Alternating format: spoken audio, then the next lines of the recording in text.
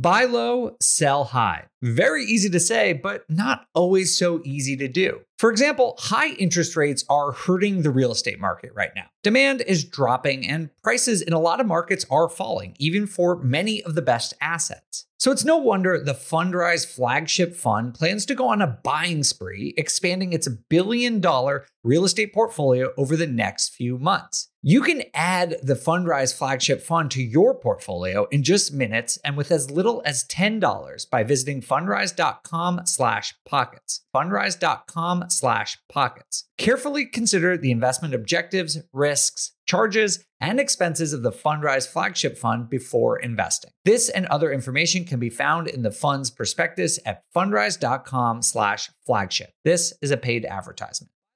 Top real estate investors love to talk about how they save so much on taxes. But how are they able to build rental property empires while skirting Uncle Sam? 1031 exchanges. 1031 exchanges allow you to defer capital gains taxes while you sell an investment property, exchanging your old property for a bigger, better one and avoiding the tax man while you do it. And that's where First American Exchange Company comes in. They're the leaders in 1031 exchanges. Whether you're a seasoned investor or just starting, First American Exchange can help you with simple rental property exchanges, complex commercial real estate investments, reverse exchanges, and more. Don't let your taxes eat into your profits. Visit First American Exchange Company at firstexchange.com or call them at 800-556-2520. That's firstexchange.com or 800-556-2520. Keep your money in your pocket and propel your portfolio further at firstexchange.com. First American Exchange Company does not provide tax or legal advice. Consult your financial, real estate, tax, or legal advisor about your circumstances. First American Exchange Company. Safe, smart, secure. This show is sponsored by Airbnb. Did you know that I turned one of my first homes into an Airbnb? It's true. And it even helped me get the extra income I needed to launch my real estate career. So if you want to try your hand at making even more income with your property, Airbnb is the place to be. Your home might be worth more than you think. Find out how much at airbnb.com/host.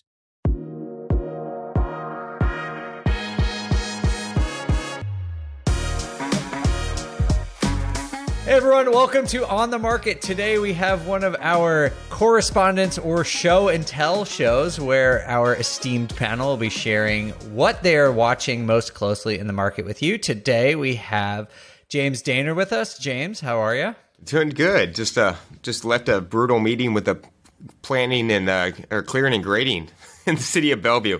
So I'm feeling refreshed after they beat me up for an hour. Sounds enthralling. Henry Washington's also here to join us. Did you just get beat up by a town hall committee? I didn't, but man, it's funny. Rarely do those meetings seem to go well. So maybe that's something we should talk about at some point. How to navigate dealing with your local city officials. Oh, that would be fun. Kathy Fettke, our last panelist today. How are you? I am doing so well. We are hosting a retreat for our company. All our Real Wealth employees are here, the investment counselors, the property teams, and we're visioning, we're planning for the future, and we're, believe it or not, really excited, which will tie into my article later. Kathy, when do we get invited? I was going to say, I didn't get a Malibu invite. Yeah. We're on the team. We could be in the Real Wealth team. You guys, it's an open door policy with you anytime. Just come on by. But James needs to just sail on down and, park outside. Yeah. Oh, yeah. Or park more. Drop anchor. Drop anchor. James can take his boat. I'm taking Spirit Air. Sounds horrible. The worst. All right. Well, let's get to today's topics. Each of you brought a news story that we're going to discuss. But first, I just wanted to get your impact, your what's the word? Impact? What am I talking about? Input. Thank you, Henry. Henry, you host the rest of the show. It's late for me. Anyway, I wanted your input on this inflation report that came out last week. It was pretty brutal. James is shaking his head in disgust. What did you think? I think that we might be in this for the long haul. The fact that it just keeps going up, and for a while it's like they were blaming it on certain things, and now they just can't. Like energy was a big, there's a lot of scapegoats that have been going on the last 3 to 4 months, and they kind of pulled all that out, and it's still going up. And unfortunately, it doesn't look good for us. Like this could be a 12 to 24 month issue, and unfortunately for us, what the Fed is saying is they're going to put us into a recession if this doesn't improve, and so it looks like we could be going down a little bit. I'm going to give a positive, other side opinion, opposite opinion. That's good. I'm going to let you know everything's going to be all right now. Remember, I do have an album that my daughter recorded of me singing in the car when I drive her to school, and I'm happy to share that. But the other perspective is that it's kind of flat. I mean, the positive news in this, and remember, headlines are meant to scare you and make you mad. That's their job, so that you will watch, and we are motivated by fear, and that's what's going to get you to watch the news. So remember that. But it's pretty flat from month to month, which is a good sign. In fact, it was slightly improving. And that tells me that in a couple of months, when we're finally comparing year over year to higher inflation, which really started at the end of last year, it's going to be a different story.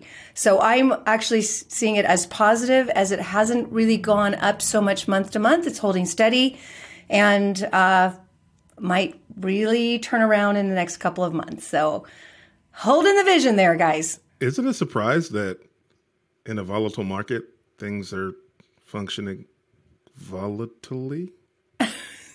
What do you mean? Is that a word? What? Is that a word? Like, it's volatile right now, right? The inflation was high, and then it dropped for like a month, and everybody was like, yeah, and then now it's gone back up. Essentially, it's flat. Am I the only one that operates like it's a thing now? I'm operating as if it's a thing, and I'm going to operate as if it's a thing until it's not a thing, right? So we know it exists.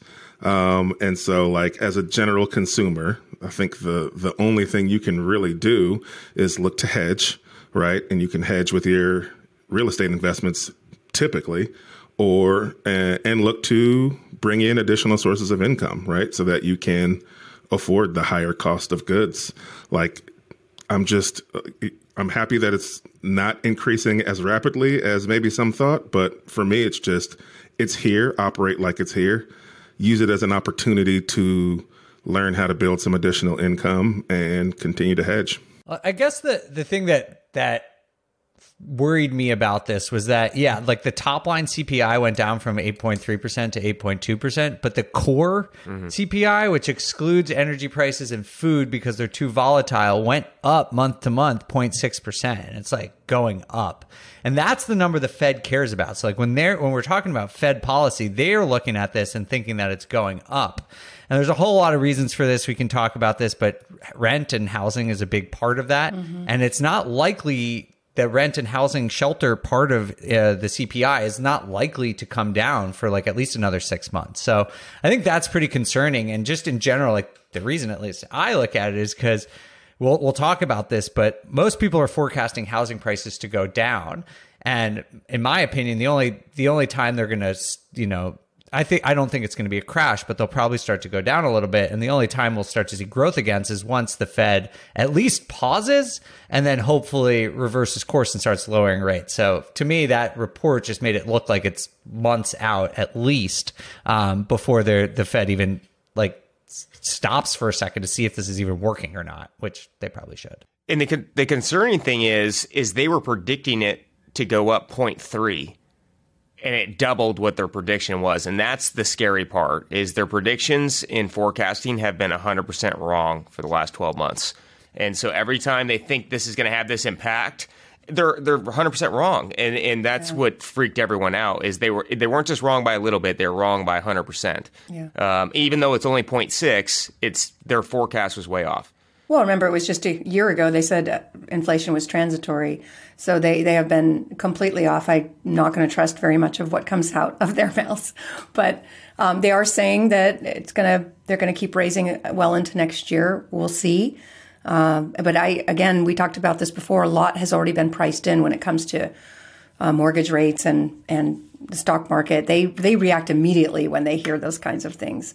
So I'm still going to hold that vision that we're going to be seeing better numbers over the coming months, and that might shift things. Totally. I saw a tweet about this today that I thought was a good description of pricing things in, that the stock market and mortgage rates they're not a mirror. They don't reflect what's going on. They're a crystal ball. They're like, it's people trying to forecast what's going on in the future. And so if you look at the stock market, they're pricing this in. And if you look at mortgage rates, they're pricing this in. Of course, things can keep changing, but it's not like they're waiting around for it. All right. Well, you guys helped me talk through my anxiety about interest rates. So thank you for this counseling session. I don't know if I helped. I don't know.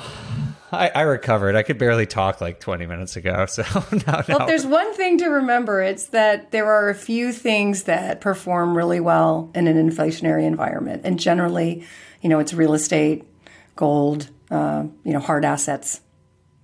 Obviously, energy right now, if you're going to invest in anything unrelated to real estate, it might be energy. For sure. Well, we'll talk about some of the implications of this and what else is going on in the market now in mid-October. But first, we are going to take a quick break. Remember when you had to pay to get a lead's phone number? It was like the dark ages until Deal Machine made skip tracing a thing of the past. Now, with your Deal Machine plan, you'll get unlimited access to phone numbers and contact information for no extra cost. That's right, get high-quality, reliable information trusted by leading financial institutions, all fully compliant with the federal Do Not Call list. Explore over 150 data points, including age, gender, marital status, occupation, and a ton more. Trust me, this is the data you need for off-market deals. With new filters, people flags, and color-coded phone numbers, lead management just got a ton easier. Ready to step up your investing game? Sign up for a Deal Machine plan today and gain immediate access to this unlimited treasure trove of contact information and phone numbers. Just head to DealMachine.com/BP. Transform your lead generation and deal-making strategies with Deal Machine. Sign up today and start exploring the unlimited possibilities at DealMachine.com/BP. This show is sponsored by Airbnb. Did you know that a long time ago, before I ever started my real estate business, I turned one of my first primary residences into an Airbnb? And that's the extra income that I needed from Airbnb that gave me the confidence to go out and work for myself and eventually quit my 9-to-5 job. And now I have dozens of Airbnbs all over the country. I've even partnered up with the old David Green on a recent property in Scottsdale to take our portfolio to the next level. And of course, we host it on Airbnb. But you don't need to be a full-time real estate investor to start on Airbnb. As a matter of fact, I was self-managing 10 properties while working my 9-to-5 job, so I know anybody can do it. Think about it this way. You're looking for extra income and going on a vacation. Wouldn't it be great to rent out your space and let your property pay for itself while you're gone? I did this one time. I pitched my wife and my roommate, because we were house hacking, on the idea of renting out our home, and it paid for all of our expenses on a trip to Mexico City. So go and give it a try. It might just change your life, just like it did mine. And I really do mean that. Your home might be worth more than you think. Find out how much at airbnb.com/host.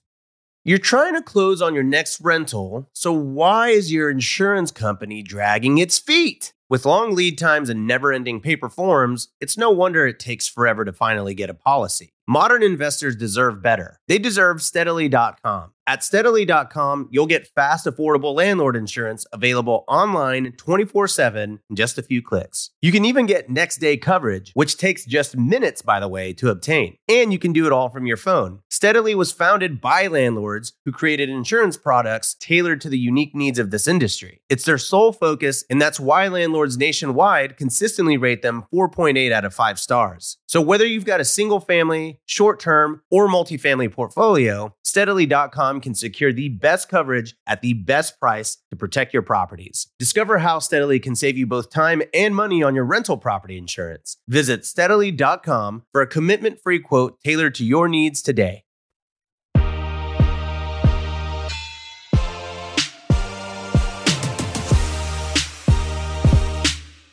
All right, James, you're up first for show and tell.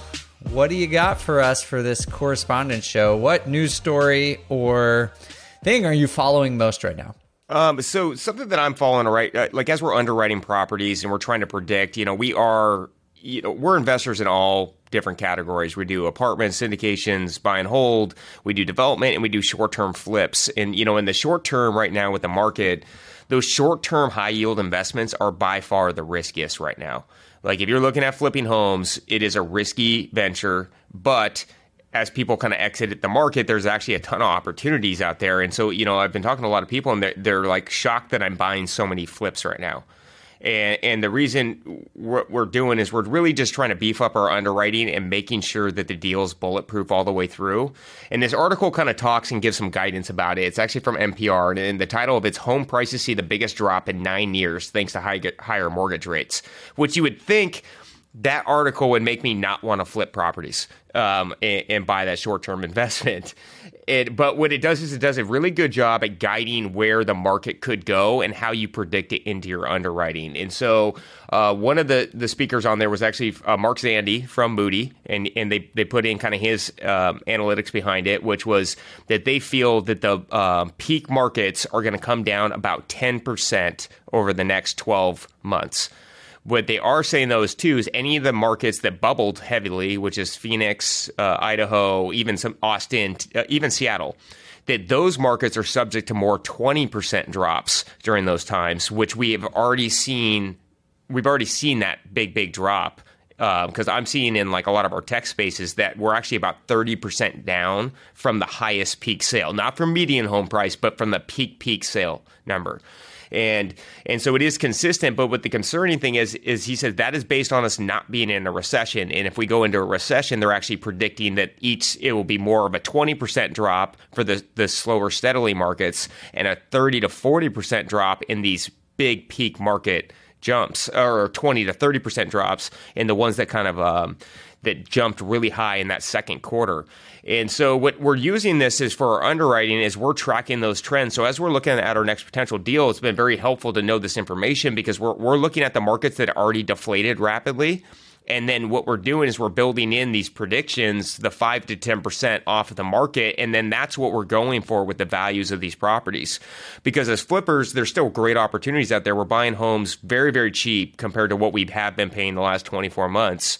And then, our goal is to make it kind of more bulletproof is as long as we know the worst case scenario is not making money on a deal, then we're okay to buy that deal because there's so much pad in the pro forma. Meaning as long as you're not losing money. As long as we're not losing money, it's a win in a transitionary market because what you do is you don't leave any money on the table and then you're still going through the motions. And that's like, if we're looking at a 10% drop in the next 5 to 6 months based on what this article is reading, he's talking about a 10% drop over a 12-month period.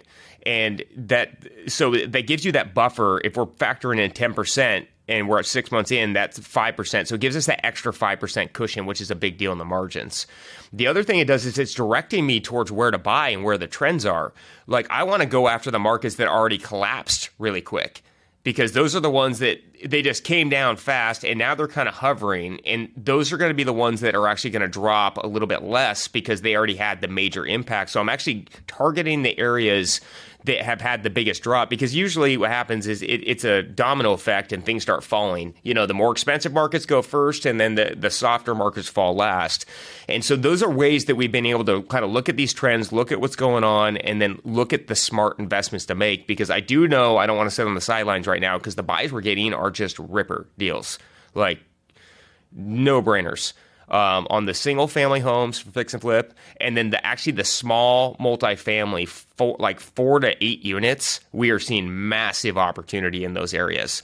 And so by watching these trends, the predictability, and then also watching other and we're using that kind of same theory with the rental buying too. Like if we saw rents jump 35, 40% in a certain market, we're going to actually predict that those are going to come back a little bit too. And so based on the forecast that we're going into recession, we're just kind of factoring those things in the deal. And you can kind of really read it based on how high that second quarter appreciation was, or rent growth. And if it's high appreciated, high rent growth, we're building it back. And if it was steady, it's actually a lot more predictable, because even in the article it talks about the steady markets, they're still anticipating growth of 4 to 5% in those areas. So it's just really good information to build into your underwriting, build into how you're looking at things for the next 12 to 24 months, and it really keeps you safe on that next purchase that you're doing. Yeah, I was born and raised in California, and I'm really used to these kind of volatile markets. You can make it a tremendous amount of money when things are going up, and then you've got to watch out when prices come down.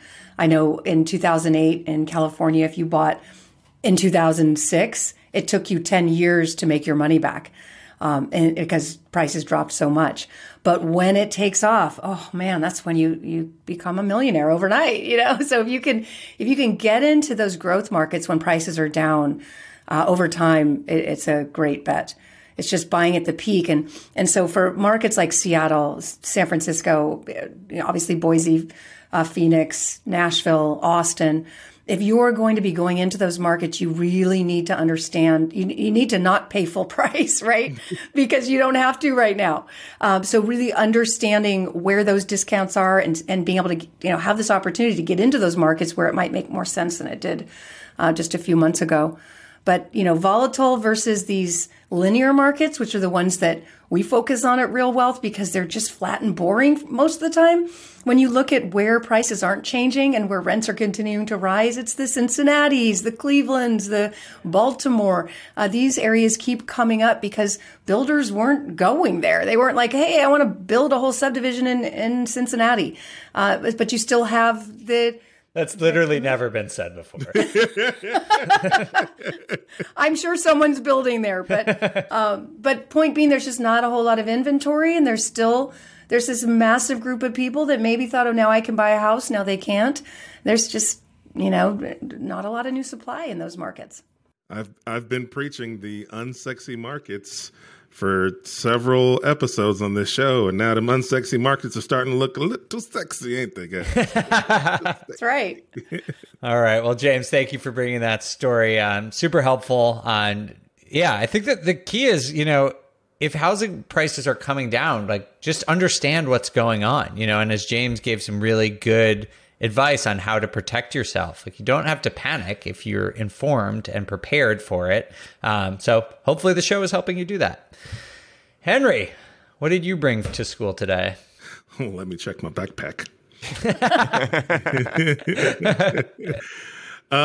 You know me, I'm always going to look out for my landlords, man. I'm a buy and hold investor. And so my article is from Redfin, and it basically states that rents are growing, but half as fast as they were 6 months ago, right? And so based on the recent data, it's showing that rents are up 8.8 or 9% year over year in September across the country.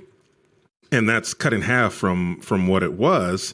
And to me, this is just another indicator that, rents typically follow behind housing prices. And we started to see the slowdown in the housing market a few months back, but we still saw rents increasing. And so now it seems like things are starting to catch up from a rent perspective as far as rents going down. Some of the things it talks about are increase in supply due to people not selling, but deciding to become landlords because they got locked in at such low interest rates. And so instead of selling that property, they're looking to rent that property. That's an increase in inventory as far as rentals are concerned. And then less people, less migratory people, right? People have kind of either done that or they've had to go back to where they went because now companies are asking them to come back, right? So what it also talks about, which is very important, is it talks about, yes, it's cut in half, but there's still several markets across the country who are seeing double-digit rent increases still, right? And when you look at these markets, just like Kathy said, Oklahoma City, right, 24%. Louisville, Kentucky, 17.5%. Nashville, Tennessee, 17% increase. Cincinnati, 16.5% increase. Right. I think the most popular markets that are seeing an increase on this list that I can tell are New York City, Portland, Oregon, and San Antonio, both seeing New York is at 15% increase. San Antonio is at 12. Portland's at 14. Right. So there are plenty of markets where rent is still increasing. But there are several of the more popular markets that rents are starting to then see a decline. And so what does all this tell you? For me, it's paying attention to what's happening in larger markets and understanding that if history repeats itself, rents will come down a little bit because housing prices are coming down a little bit. And so I need to be prepared for that as I'm looking to buy deals. And so it's all about watching for the signs and then preparing for it in your underwriting. So if I'm underwriting a deal, I don't want to have to buy a property that only cash flows with the highest prospective rent. Right. So if and an agent will tell you when you're trying to buy a deal, you can get $5,000 a month rent for this thing, man. It's going to cash flow like crazy. Well, you might get 3. Right. So understanding the trends and understanding that the larger markets might go first, the smaller markets are going to fall behind, and knowing how much watching this number month over month will let you know how much to pay attention to it in your underwriting. So as you're looking at deals, make sure that you're conservative on your rent estimates so that in the event you get more, great. But in the event you get less, you've planned for it. And if you're underwriting it and it cash flows at a lower rent price, then you're probably going to give yourself some padding and be a little safe on the buy. Yeah, like you said, don't get your rental quotes from your sales agent. Talk to the property manager, please. 100% occupancy all year long. Top, tippy top rents. It'll be great. Wait, is that not true? No one ever moves. They just want to pay top tier rent always. And it's interesting what you said about, rents coming, at least the rent growth coming down, slowing down a bit. That's more to my point that one of the huge numbers in our inflation data is rent. It's the cost of housing. So to see that starting to slow down is good for future numbers. Totally agree. Future inflation numbers are going to be good. See, the more we believe that. And Dave, you told us to stop shopping. I know. Had this retreat. I had a basket full of food. And anyway, I haven't been able to slow down the buying, but maybe hopefully you guys did for me. Well, I think it's also just the natural trend of what's kind of it's just kind of happening. Like as the market's slowing down and we're kind of going into a recession, the velocity of money and everything's just kind of the money's starting to disappear out of the market, and then people are not going to be able to pay those high rent growths anymore. It's just not going to be affordable.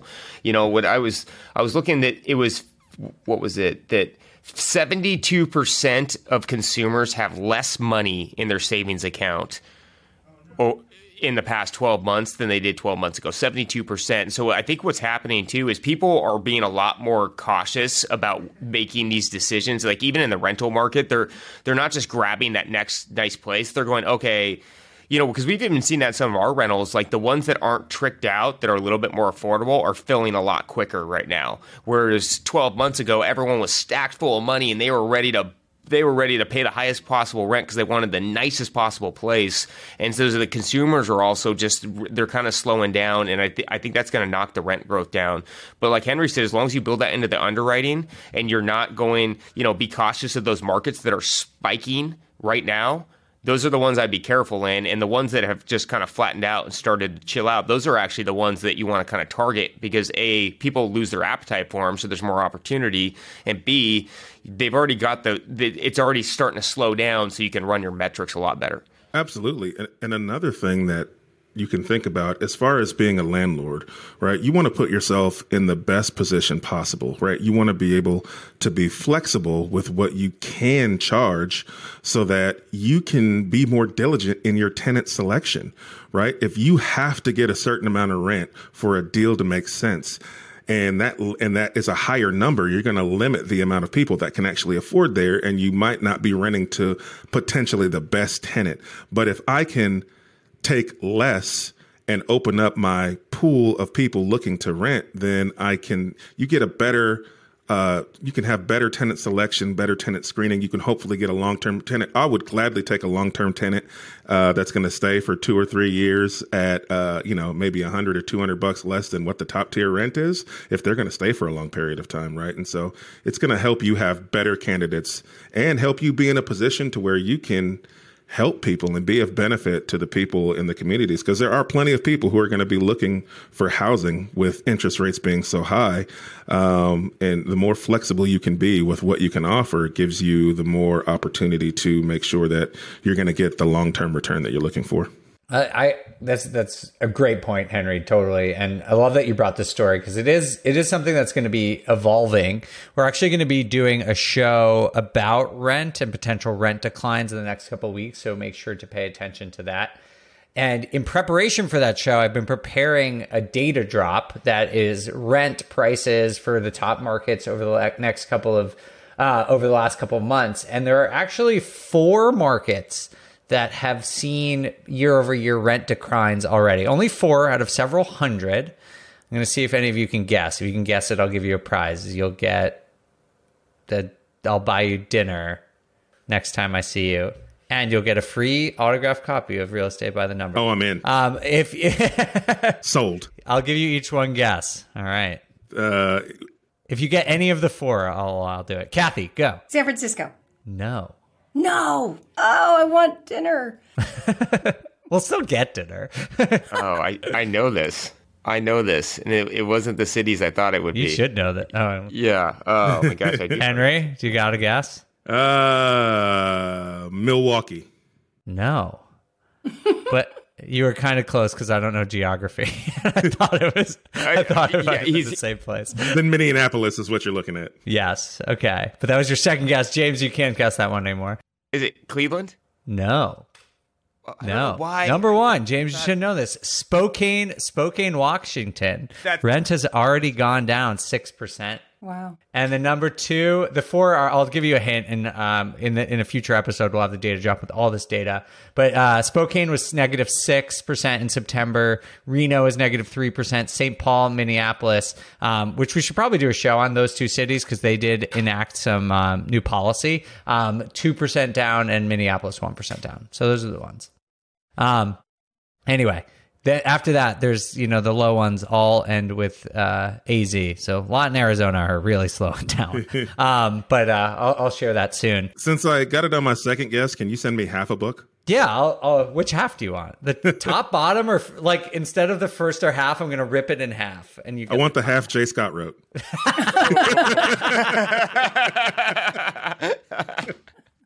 That's such a good call. It's way better. Oh man, wow, that was good, Henry. For that, I'll autograph your book. And I'll glue Jay's 2 halves together to make you one whole book. All right. Well, with that, let's get to Kathy's story. What did you bring for us today, Kathy? Well, mine is from USA Today, so this is not a hard-hitting story.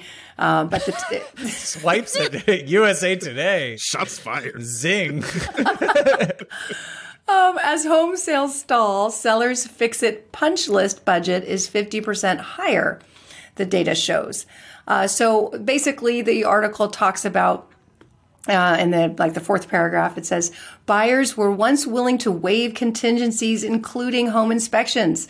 Today, nope. There were 60,000 purchases that fell through in June. That's 14%. Of course, June is a while back, so these are dated numbers. USA Today. Anyway, but that was 14% of homes under contract on the highest on record.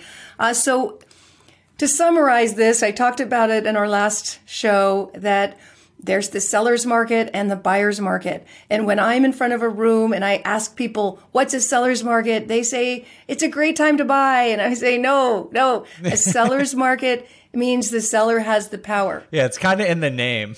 It's in the name, but a lot of, honestly, like love you all. And this is wrong so many times. So many people buy in a seller's market and sell in a buyer's market. That's like, buy high, sell low type thinking. So just know that right now things are shifting from the seller's market where it was good for the seller. Yet I know y'all were buying. And then and now it's shifting to a buyer's market, which means you have the power as a buyer. This is your turn. This is good news. So depending on who you are and what you're trying to do in real estate, these markets matter, right? If you're, as a home builder, we've got subdivisions all across the country. It was a great time to be a seller the last few years, not so much today. I'm sure James could agree with me. Hard to be a seller. You have to work harder. If you can't just put a sign in front of your house and have 90 people come and try to buy it. It's now 50 days on market is the average. So it's taking longer. At least, again, according to this article, it's taking longer. You have to do better as a seller. You got to put more money in. It's costing more. The cost of materials is higher. Buyers are going to demand more. So if you're a buyer, this is your turn. If you're a seller, you got to work harder and you got to know what you're doing. Just like James was saying earlier, you've really got to know your numbers really well right now. I love this article because I'm a firm believer punching out your house. Like if you are in a transitionary market or a soft market, the last thing you want to do is work for 30 to 45 days to get that buyer on your property and for them to walk over a punch list items. And right now, we have a lot of listings in the market. We have about 70 listings, 75 listings. We are pending above 50% of those, which is actually really good right now with what's going on. But we're doing that because, as a broker, we are working our tails off. We are calling every person that's going through. We're calling every broker to find out how many showings they're getting that are competitive with us. Because what we're doing with that is we want to get, if we have another listing in the area and it's not selling or it's stale, we actually want to get in front of them on the price drop so we can ink before they will. And so we're having to work really, really hard. And as you go to sell these things, they have to be punched out. We went over this for 30 minutes this morning with I have a flip that's going live on Thursday. We punched it out 5 times. We've done a pre-inspection report on it. We are hitting everything on the pre-inspection report. And I know for a lot of flippers, they do have the mindset of going, you want to leave a couple things on the table for people so they can have it and you can give it to them on the inspection. I think that is a terrible idea right now. You just want to give them the best finished product. And every buyer, because there's a limited amount of buyers, at least in our market right now, we went from having 30 showings a week, which was getting us those no inspection offers, to 3.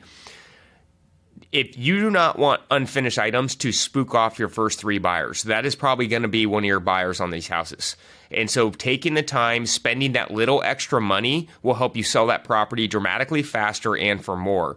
And so it's spending that extra 50% on the punch list, I believe it, and they should be doing it because the amount of money you'll get back, because as we go into a buyer's market, buyers will beat you up on everything. They're going to beat you up on time. They're going to beat you up on items. Because they can. Because they can, and they should. They should get the right product because they're a limited buyer pool buying it. And, if you don't leave that item up, they might turn a $500 item into a $2,000 item, or even worse, walk from your sale. So punching out your house I'm a firm believer that you need to take the time, slow it down, do not roll them out too early, price it well, and make sure a buyer feels really good about you, your product, but also as you as a seller. If you take that little extra time, they feel better about the whole transaction. That's how you get a deal pending in this market right now. Yeah, this is the time where you still have to go back to staging. And at our Park City project, I would say our last, we just changed sales teams because I think they got lazy. I hope they're not listening, but it was just so easy. And now you have to work hard. And this new team is putting up the balloons and the signs and spending the money on the ads. They're going to spend $200,000 just on marketing for this project because they know that's what it's going to take. And to go international. So it's again, you've got to work harder if you're trying to sell. Real Wealth is generally acted as a buyer's agent, helping people buy. So it's like, yes, it's like our market again for that side of the business. Up until now, we were the ones without the power. It was like the seller saying, no, this is the price, too bad if you don't like it. Or, it was almost impossible to even find anything. Now we have more inventory. We're getting better deals. It's just, this is, for me, this is our time for that side of the business. For the side of the business that's selling, that's where a lot of our effort's going to have to go. But we're finding creative ways to do it. I think that I don't want people to miss how good of a tip that was that James gave on punching out your house and getting it as ready as possible when you're looking to sell it. If you are flipping in this market, that is a phenomenal tip. And he had mentioned that a $500 item can turn into a $2,000 item, both because of opportunity cost, because of time, right? You're going to end up having to fix that thing anyway. Yes. Right?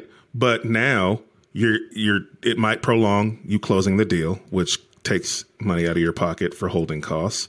It may have that buyer walk. So you've got another 20, 30 days on market, right? Because you're getting less people walking your property now.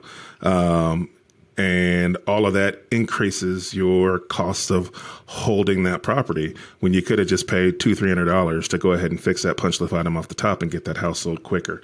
The little things matter a whole lot more now. And I think if you got into the game of flipping houses when the market was amazing for doing so, you may not have had to hone that skill. You may not have had to think about the little things. So that tip that James just gave you is huge. If you're new in this game, the little things matter a whole lot more now, and you need to pay attention to those small details.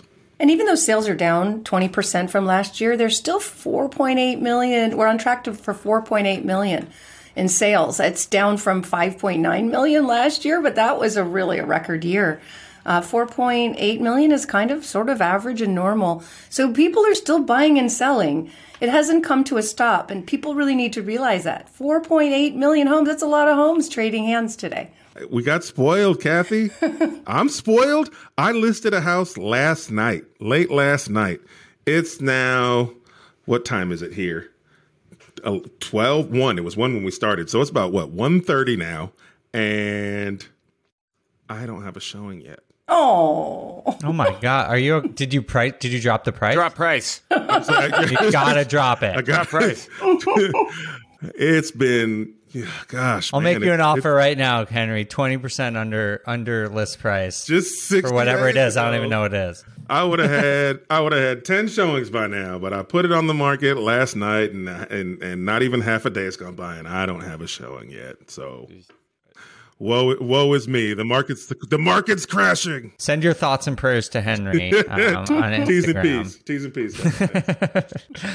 Yeah, I mean, I think generally speaking, it's just like there's a reason it's called the buyer's market and the seller's market. And if you're an investor, there's a benefit to either one. Like when you're buying, there's one. There's benefits to that. When you're a seller, there's one. And you just need to adjust and act accordingly. So thank you all for all these tips. They're super helpful to navigating this market. As we've sort of all said, there is risk in this market. Like there is risk in this kind of environment, but there is also opportunity. So this is the time to really know your numbers, understand your market really well, and look for those great opportunities that are coming around, like everyone here was talking about.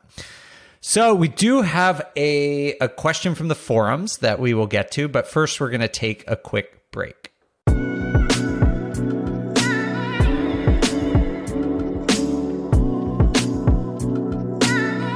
All right, for the last part of today's show, we are going to go to the Bigger Pockets forums and ask and discuss a question from Keohei Brewer. I hope I pronounced that right. My apologies if I didn't. The question is, when should you sell off a BRRRR property?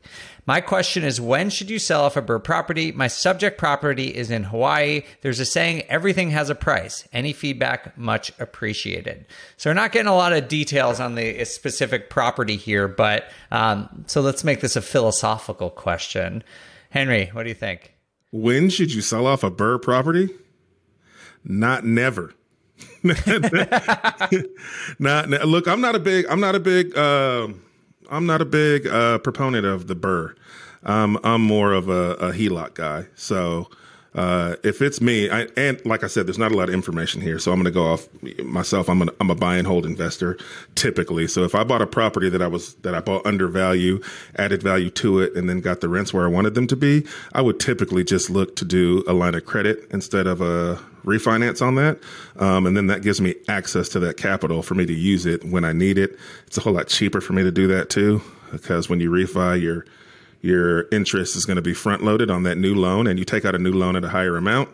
And so I'm assuming they haven't done the refinance already. If they've done the refinance already, the best time to sell it would have been when the market was at its height. The next best time to sell it is now, right? Like we're still seeing fairly decent prices on homes, and they're starting to come down, and we don't know exactly when they're going to peak again because we haven't seen the Fed level off on interest rate hikes yet.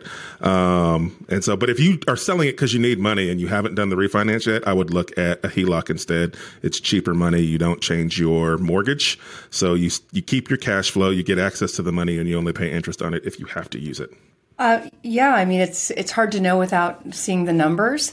But if you have already taken all your money out of that deal, you did a refi, you got all your money back, and you're kind of at zero basis, and you're locked into a low rate, and it's cash flowing, I can't see a very good reason to sell it. Because if you sell it, well, first of all, if you just sell it, you're going to pay capital gain tax. If you if you don't want to do that, then you're going to have to 1031 exchange. What are you going to buy, and how is it going to cash flow with the rates? I mean, obviously there are markets where you can still get cash flow, and as we were talking about, you can find some really good buys right now.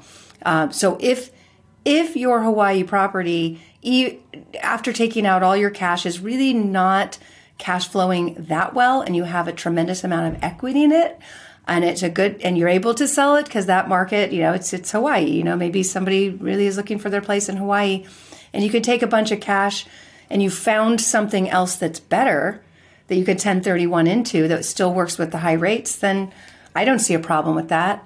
I mean, we help people do exchanges all the time because they have too much debt equity sitting in the property. And sometimes the equity line is just not big enough. In a place like Hawaii, if you made hundreds of thousands of dollars, your equity line might not go that high. So again, it just depends if you can find that replacement property and that replacement property performs better than what you have.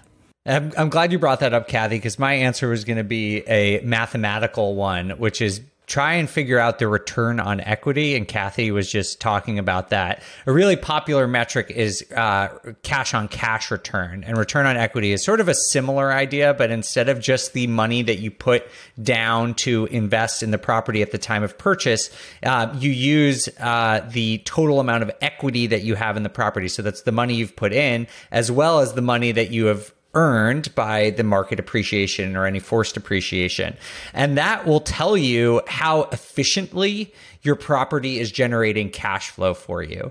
And to Kathy's point, you can do that calculation for the property that you own. And this is true of not just a BRRRR, this is for regular investments too. Mm-hmm. But you can do this analysis and say like, okay, I'm getting, let's just say a 10% return on equity on this property, but everything in the market that I could buy is only 7% return. So what I own now is a better cash flow for me. Or if you do the analysis and everything that you could go buy, to Kathy's point, is better than what you're doing, sell it now and then reallocate that capital to something that's going to earn you cash flow more efficiently. Okay, Dave. I guess I'll take your half of the book too.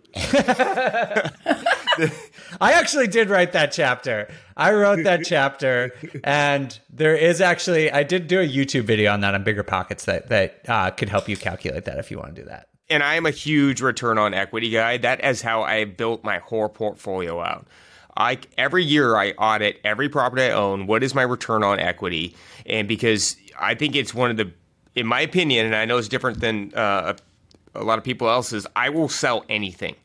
If I get the right price and I can move it into a better investment engine, I will sell it. I will not sell my wife. I will not sell my kids, and I will not sell my dog. But everything else is for sale. What about your kidney? Even right, your kidney?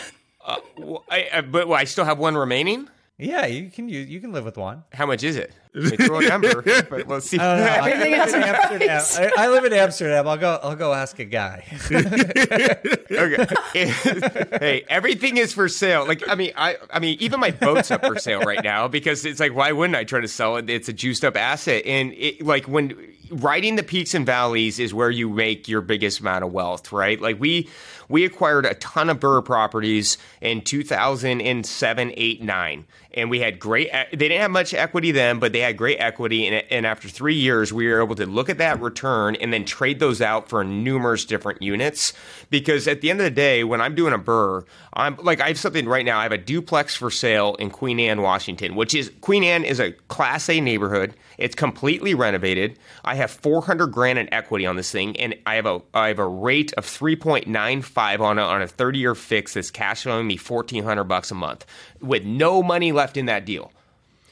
And people were always like, well, why would you sell that? You have no money in, you're making a great return, it's in a great area. Because if I have $400,000 sitting there, I will trade these 2 units for 8. Yeah. And not only that, I'm going to buy a value add where I'm walking into equity immediately, creating more wealth on that, and then I'm going to take that new gunpowder and then buy and trade out again. And I'm a constant trader, and I know the one negative part about doing that is your overall cash flow in the short term is not good. You're always trading into more equity positions, but it's short-term pain for long-term gain for me. I am chasing to get to a certain unit count that will pay me a certain amount of cash flow so I can chill out. I need to get a lot of units to get to there. And by trading those out and returning the equity, that's how I increase the portfolio, because equity is no good for me until I use it. And if it's just sitting there, it's going to go up and down. And so I'm always looking to what is my return on equity? Can I beat it in the current market with the cash flow? And then what kind of equity position can I get out of that deal if I'm buying another value add? And so I don't do a trade for like another turnkey, but if you go and you're taking that burr, you buy another value add, you burr it again, you might be able to get 2 more out of that. And so just keep building that equity and then use it. Don't bank it. It's the biggest mistake I see investors make out there. Just one thing about trading, use the right mechanism. You need to use a 1031 exchange, defer your taxes, use it that way. Because if you start eating the taxes, it gets washed out. So do it in the right method too. Totally. I think that's one of the more painful lessons I learned when I first started investing. I was like building up all this equity and I was so proud of it. And I was like, one day I'm going to sell this property. I'm going to make a lot of money. And then a few years later, I was like, man, I should have taken that money out and reinvested it a long time ago.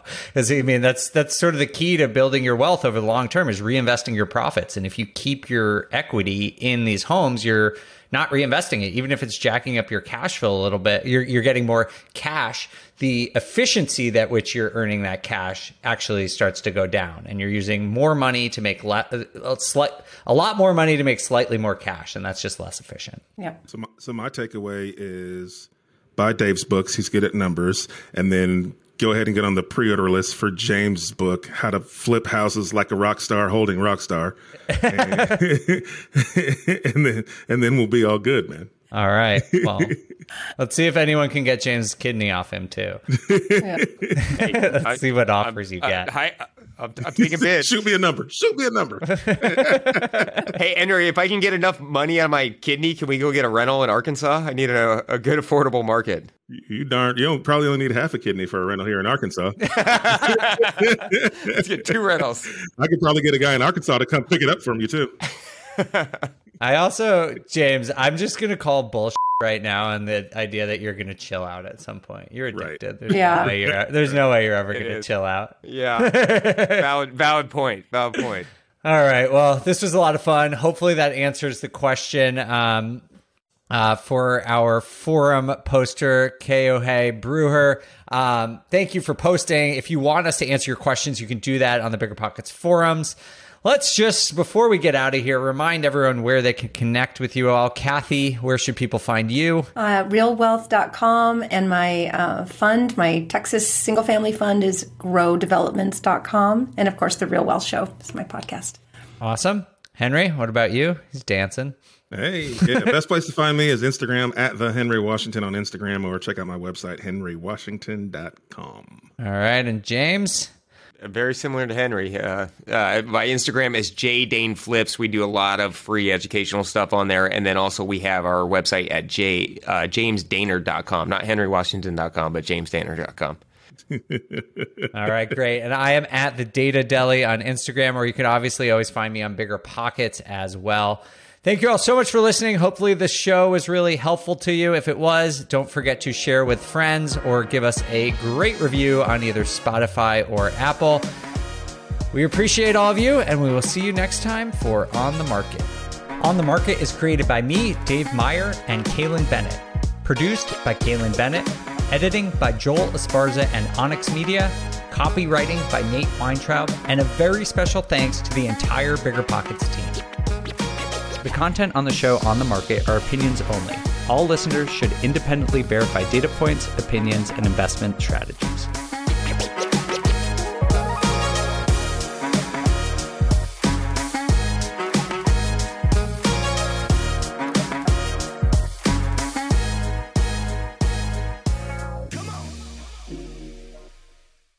Investing in small multifamily properties is probably the most popular niche in the entire Bigger Pockets community, and there's a good reason for that. You can put as little as 3.5% down and own up to 4 units. So just think about that for a second. You can house hack where you live in one of the units, but in addition to having a place to live, you still have 3 different groups of tenants helping to pay down your mortgage each month. You have 4 kitchens and bathrooms that you could add value to build equity. You could also turn one or more of the properties into a short-term rental or a medium-term rental. And all this, what I'm describing here, is just one transaction. But of course, the question is, where do you find one of these small multifamily properties that you can afford? Which markets and which deals are best for you? How about after you close? How do you manage it, optimize it, keep scaling and living your life without being tied down by 4 leaky toilets or 4 fussy tenants? These are all great questions. And luckily for you, they're going to be answered in the upcoming Small Multifamily Bootcamp with Chris Lopez and Leica Devatha. So if you're serious about growing your portfolio with this highly efficient, great strategy, head to biggerpockets.com/4 today and join us in the Small Multifamily Bootcamp. I'll see you there.